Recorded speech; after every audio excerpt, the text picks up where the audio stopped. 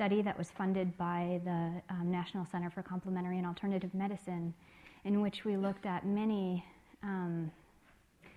facets of the changes that can take place following 8 weeks of MBSR training.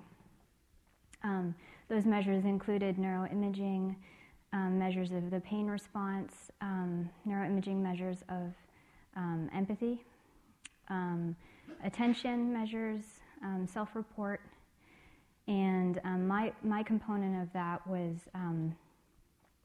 looking at the role of emotional neural circuitry in regulating the inflammatory response in the body. And to do that, I used the topical application of capsaicin cream, which capsaicin is the active ingredient in hot peppers.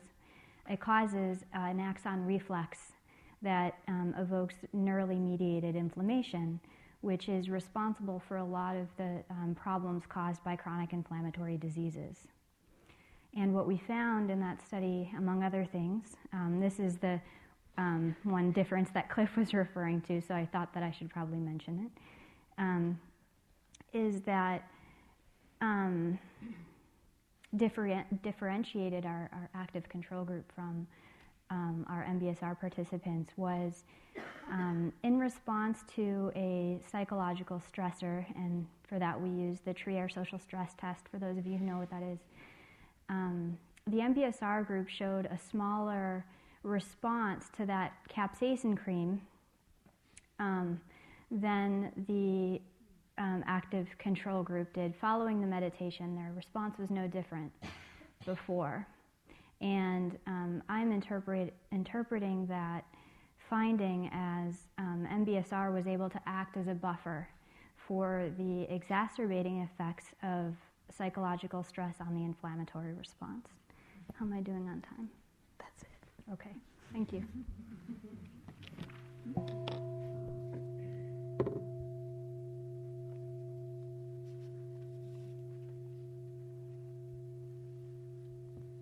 Praveen.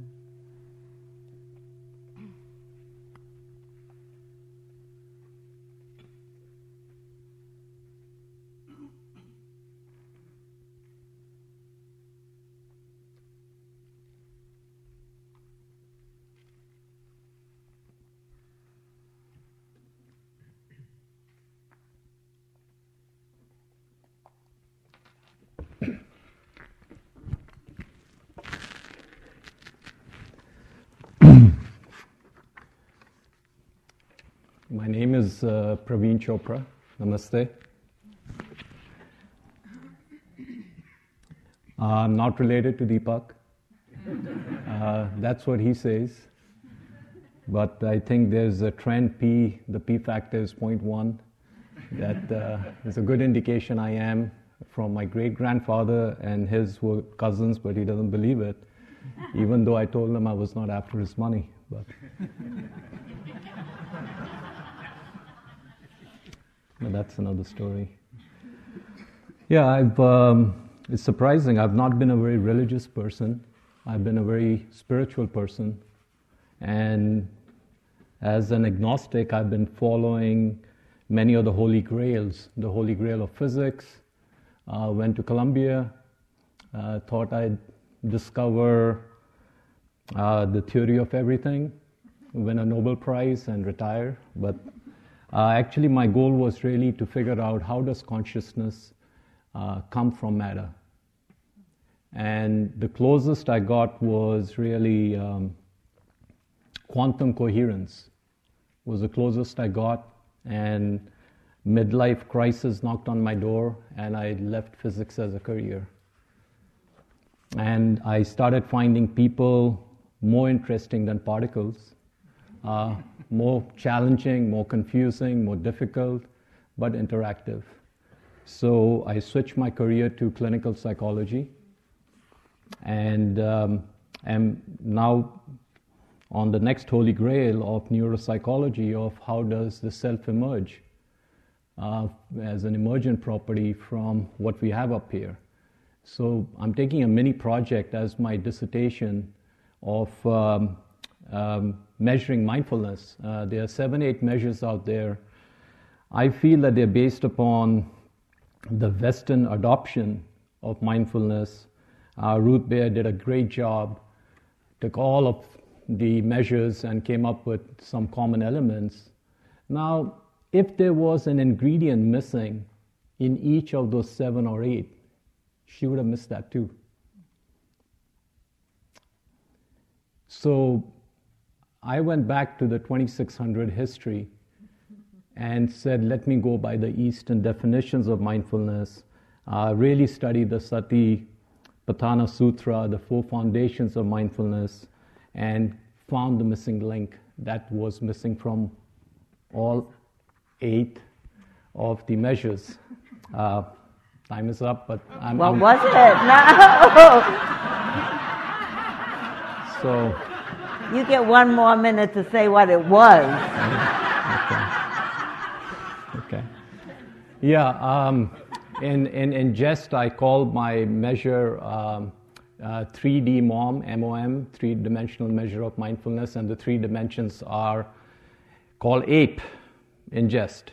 APE, A for meta-awareness, P for being in the present moment, and E for equanimity. And so the last E had been missing from all 8 of the measures. Namaste. Thank you.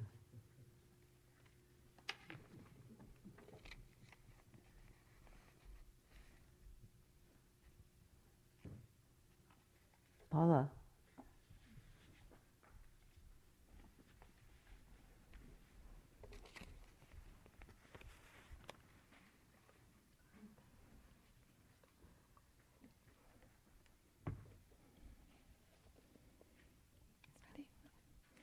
Hi, my name is Paula Sigafus. I am a grad student at the California School of Professional Psychology, recently acquired by Alliance International University. That's maybe how you hear it referred to as. I am a clinical health PhD student, and I am doing my research on biofeedback. I did neurofeedback in the past, but I kind of switched to biofeedback due to some experiences and some work that I've done. Biofeedback just basically looks at the autonomic nervous system and the interaction between the parasympathetic nervous system and the sympathetic nervous system, and the interplay in between those 2 factors. Obviously, there's psychological factors, but sympathetic nervous system, to kind of a little quick overview on my 3 minutes, the fight or flight or the rest or digest is the parasympathetic nervous system. So through biofeedback, we want to encourage the parasympathetic nervous system to kind of kick in and do that calming activity. Sympathetic nervous system is great. Fight or flight. You got to run from that saber-toothed tiger like Wes was talking about. It's all about survival. We don't have saber-toothed tigers anymore. We have cable bills and telephone ringing and emails and everything else. So to calm those systems down, we use biofeedback. Kind of like, I need to calm down now. I'm a terrible public speaker. My heart's racing a little bit. You're okay. Okay. So, we do have these systems that interact with our physiology and our biology. My interest primarily is with heart rate variability biofeedback. I've seen a lot of good change with children and adults. Working with gastroenterology problems, I worked at a pediatric gastroenterology department at Kaiser. So we worked with children who had primarily psychological stress problems, but we used HRV biofeedback to calm those systems down. But through, are we done? Take 30 seconds. Okay. Basically, we see people become more mindful. We use mindfulness-based measures. They become more open and more aware and even more amiable or open or agreeable. So I want to compare HRV biofeedback to insight meditation. So breathing versus non-breathing. Concentration, paced breathing. Been my biggest bugaboo since I've been here is try not to pace my breathing. So thank you very much. think that breathing is always better than not breathing, actually. See what the research shows. Let's sit 1 minute.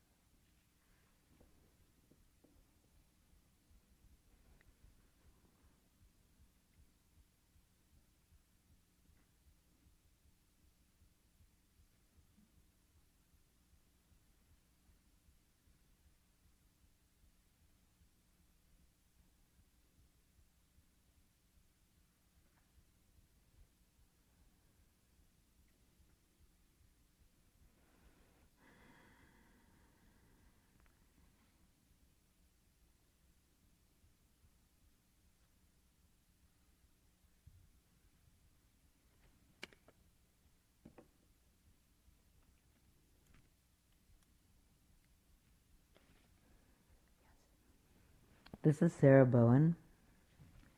Hi. You all have faces. This is wonderful.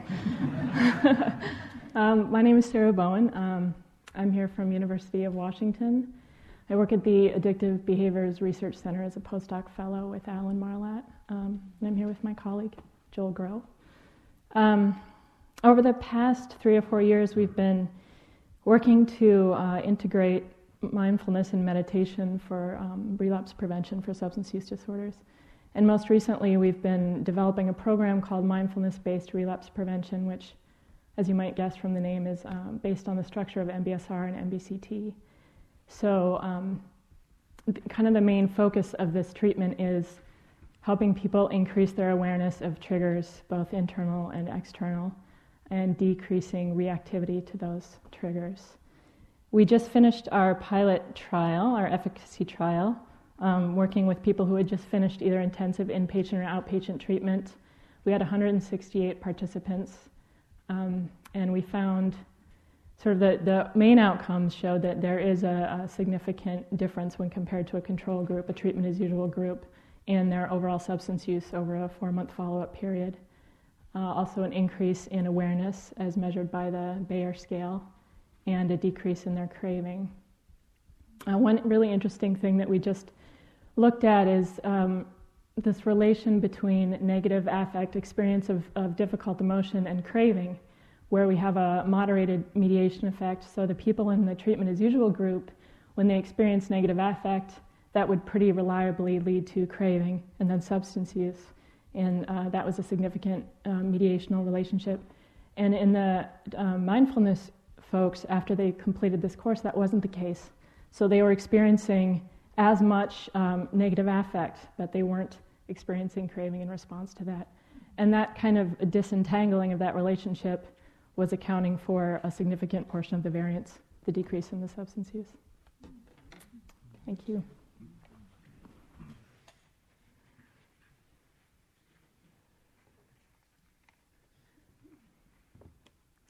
We can even sit 2 minutes.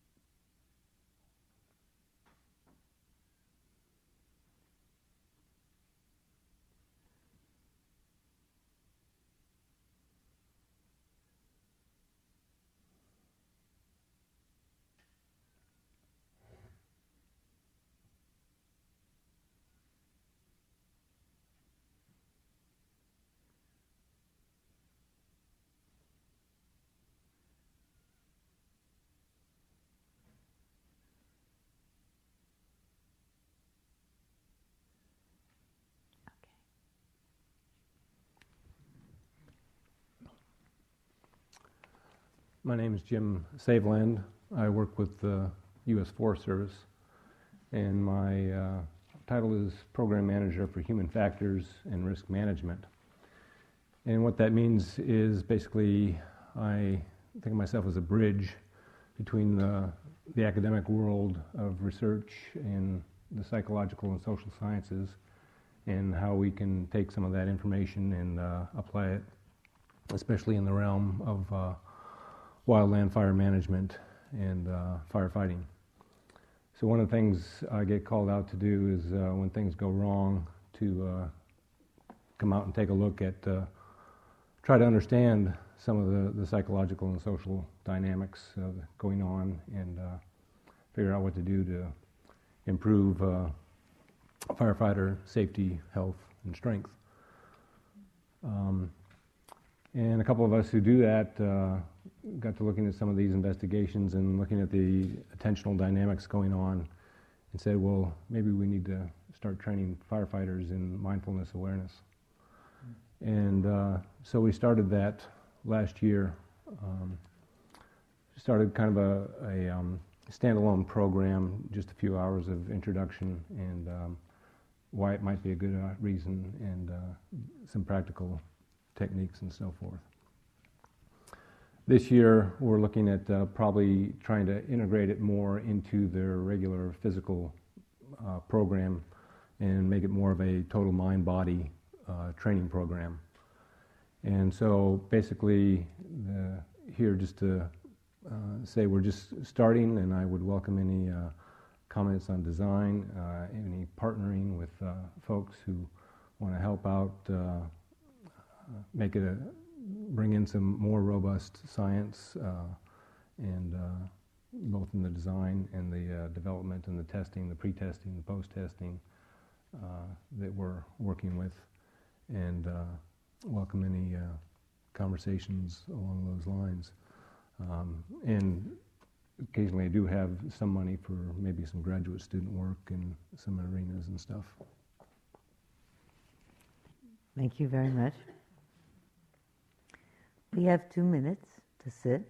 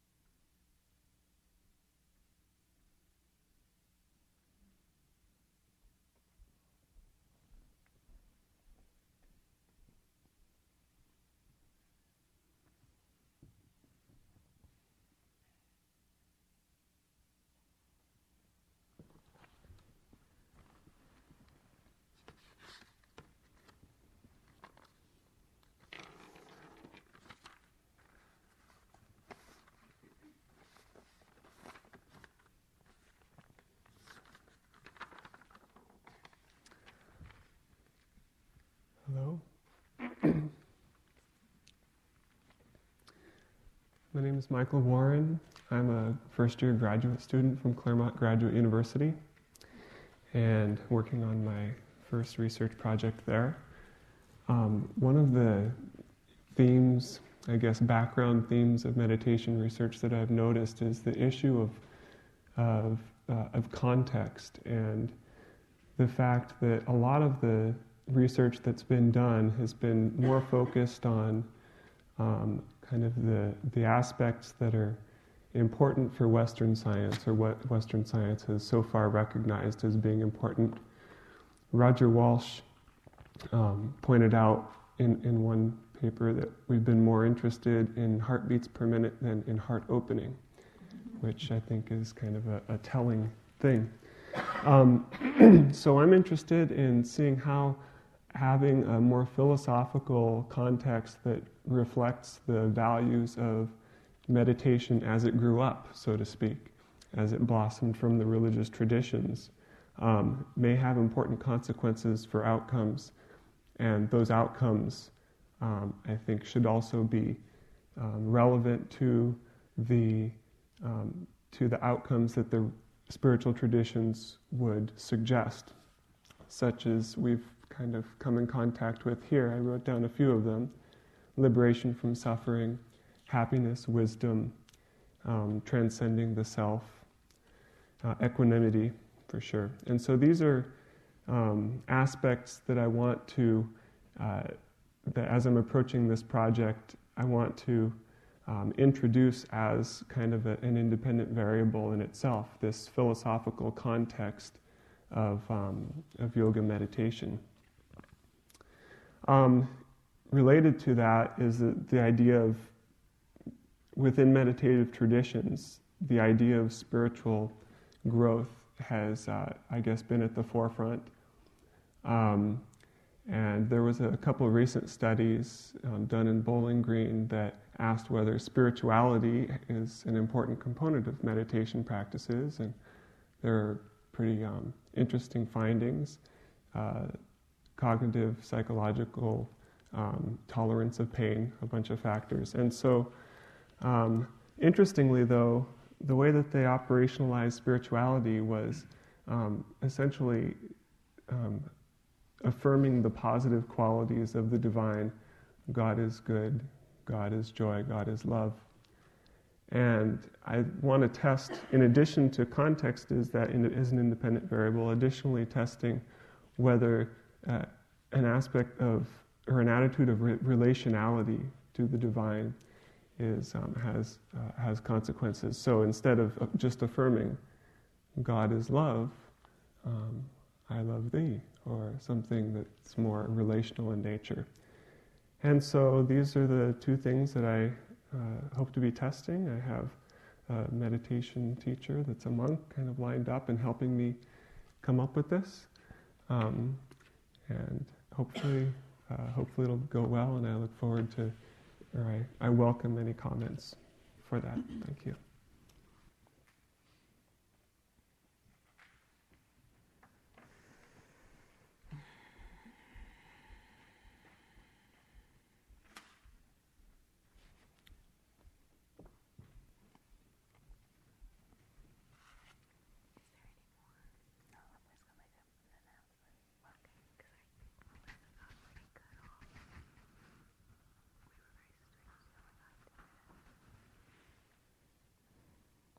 Well, here we are with 5 minutes, which isn't a lot doing the math.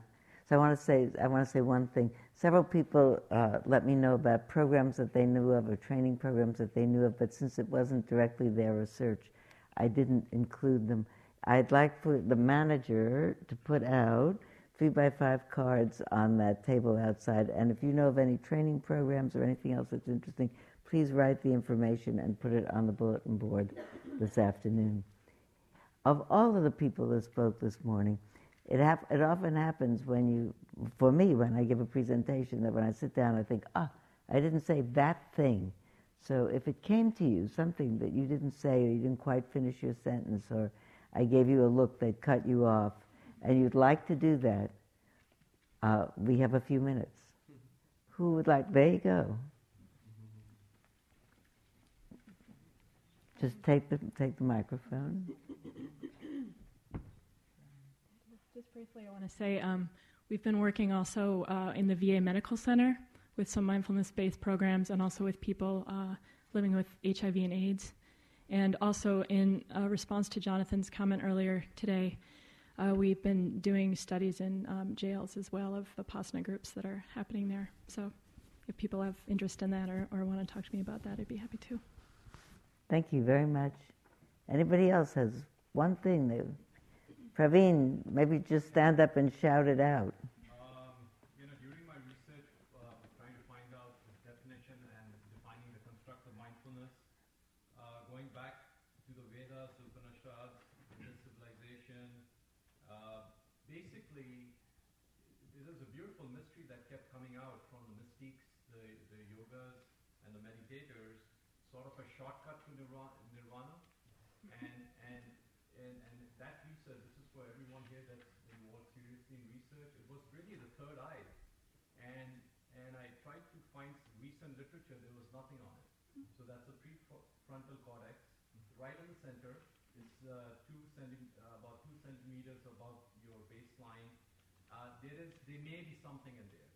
When yogis focus on the third eye, they have time travel, they say, or they have clairvoyance and other things. So I'm not sure, but my research after reading, 600-700 old texts, seemed the underlying theme was take a look at the third eye, which is right here. Thank you very much.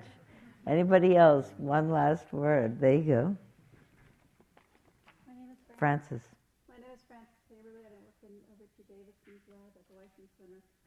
I just began working for Richie, and there's a new Center for Creating Healthy Mind, which is involved in bringing meditation to children and teachers and parents, and researching the effects of meditation.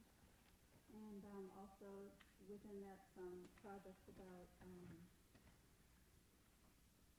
looking at forgiveness and that process in meditation and love. If you're interested in talking. Thank you very much.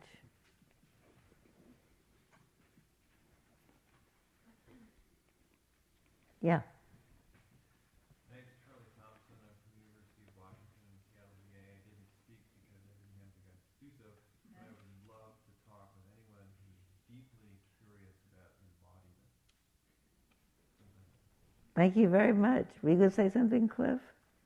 You made it look like you were going to say something. Well, the one thing I had forgotten to say about Richie's in the little mini bio was the center, and I was just very grateful that it arrived. Good.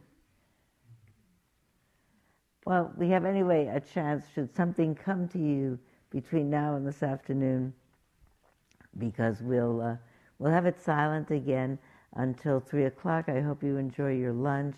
After the lunch, walk around, do some of your packing for tomorrow so that tomorrow morning you can walk around. Just let's keep the silence. If you want to come in here at 2, one of us will sit with you at 2, and then we'll have a walk from 2:30 to 3, and then we'll have whatever we'll have at 3 o'clock. And we'll be able to spend the rest of the afternoon making those connections and talking to all the people that you want to talk with. So I hope you enjoy your lunch very much.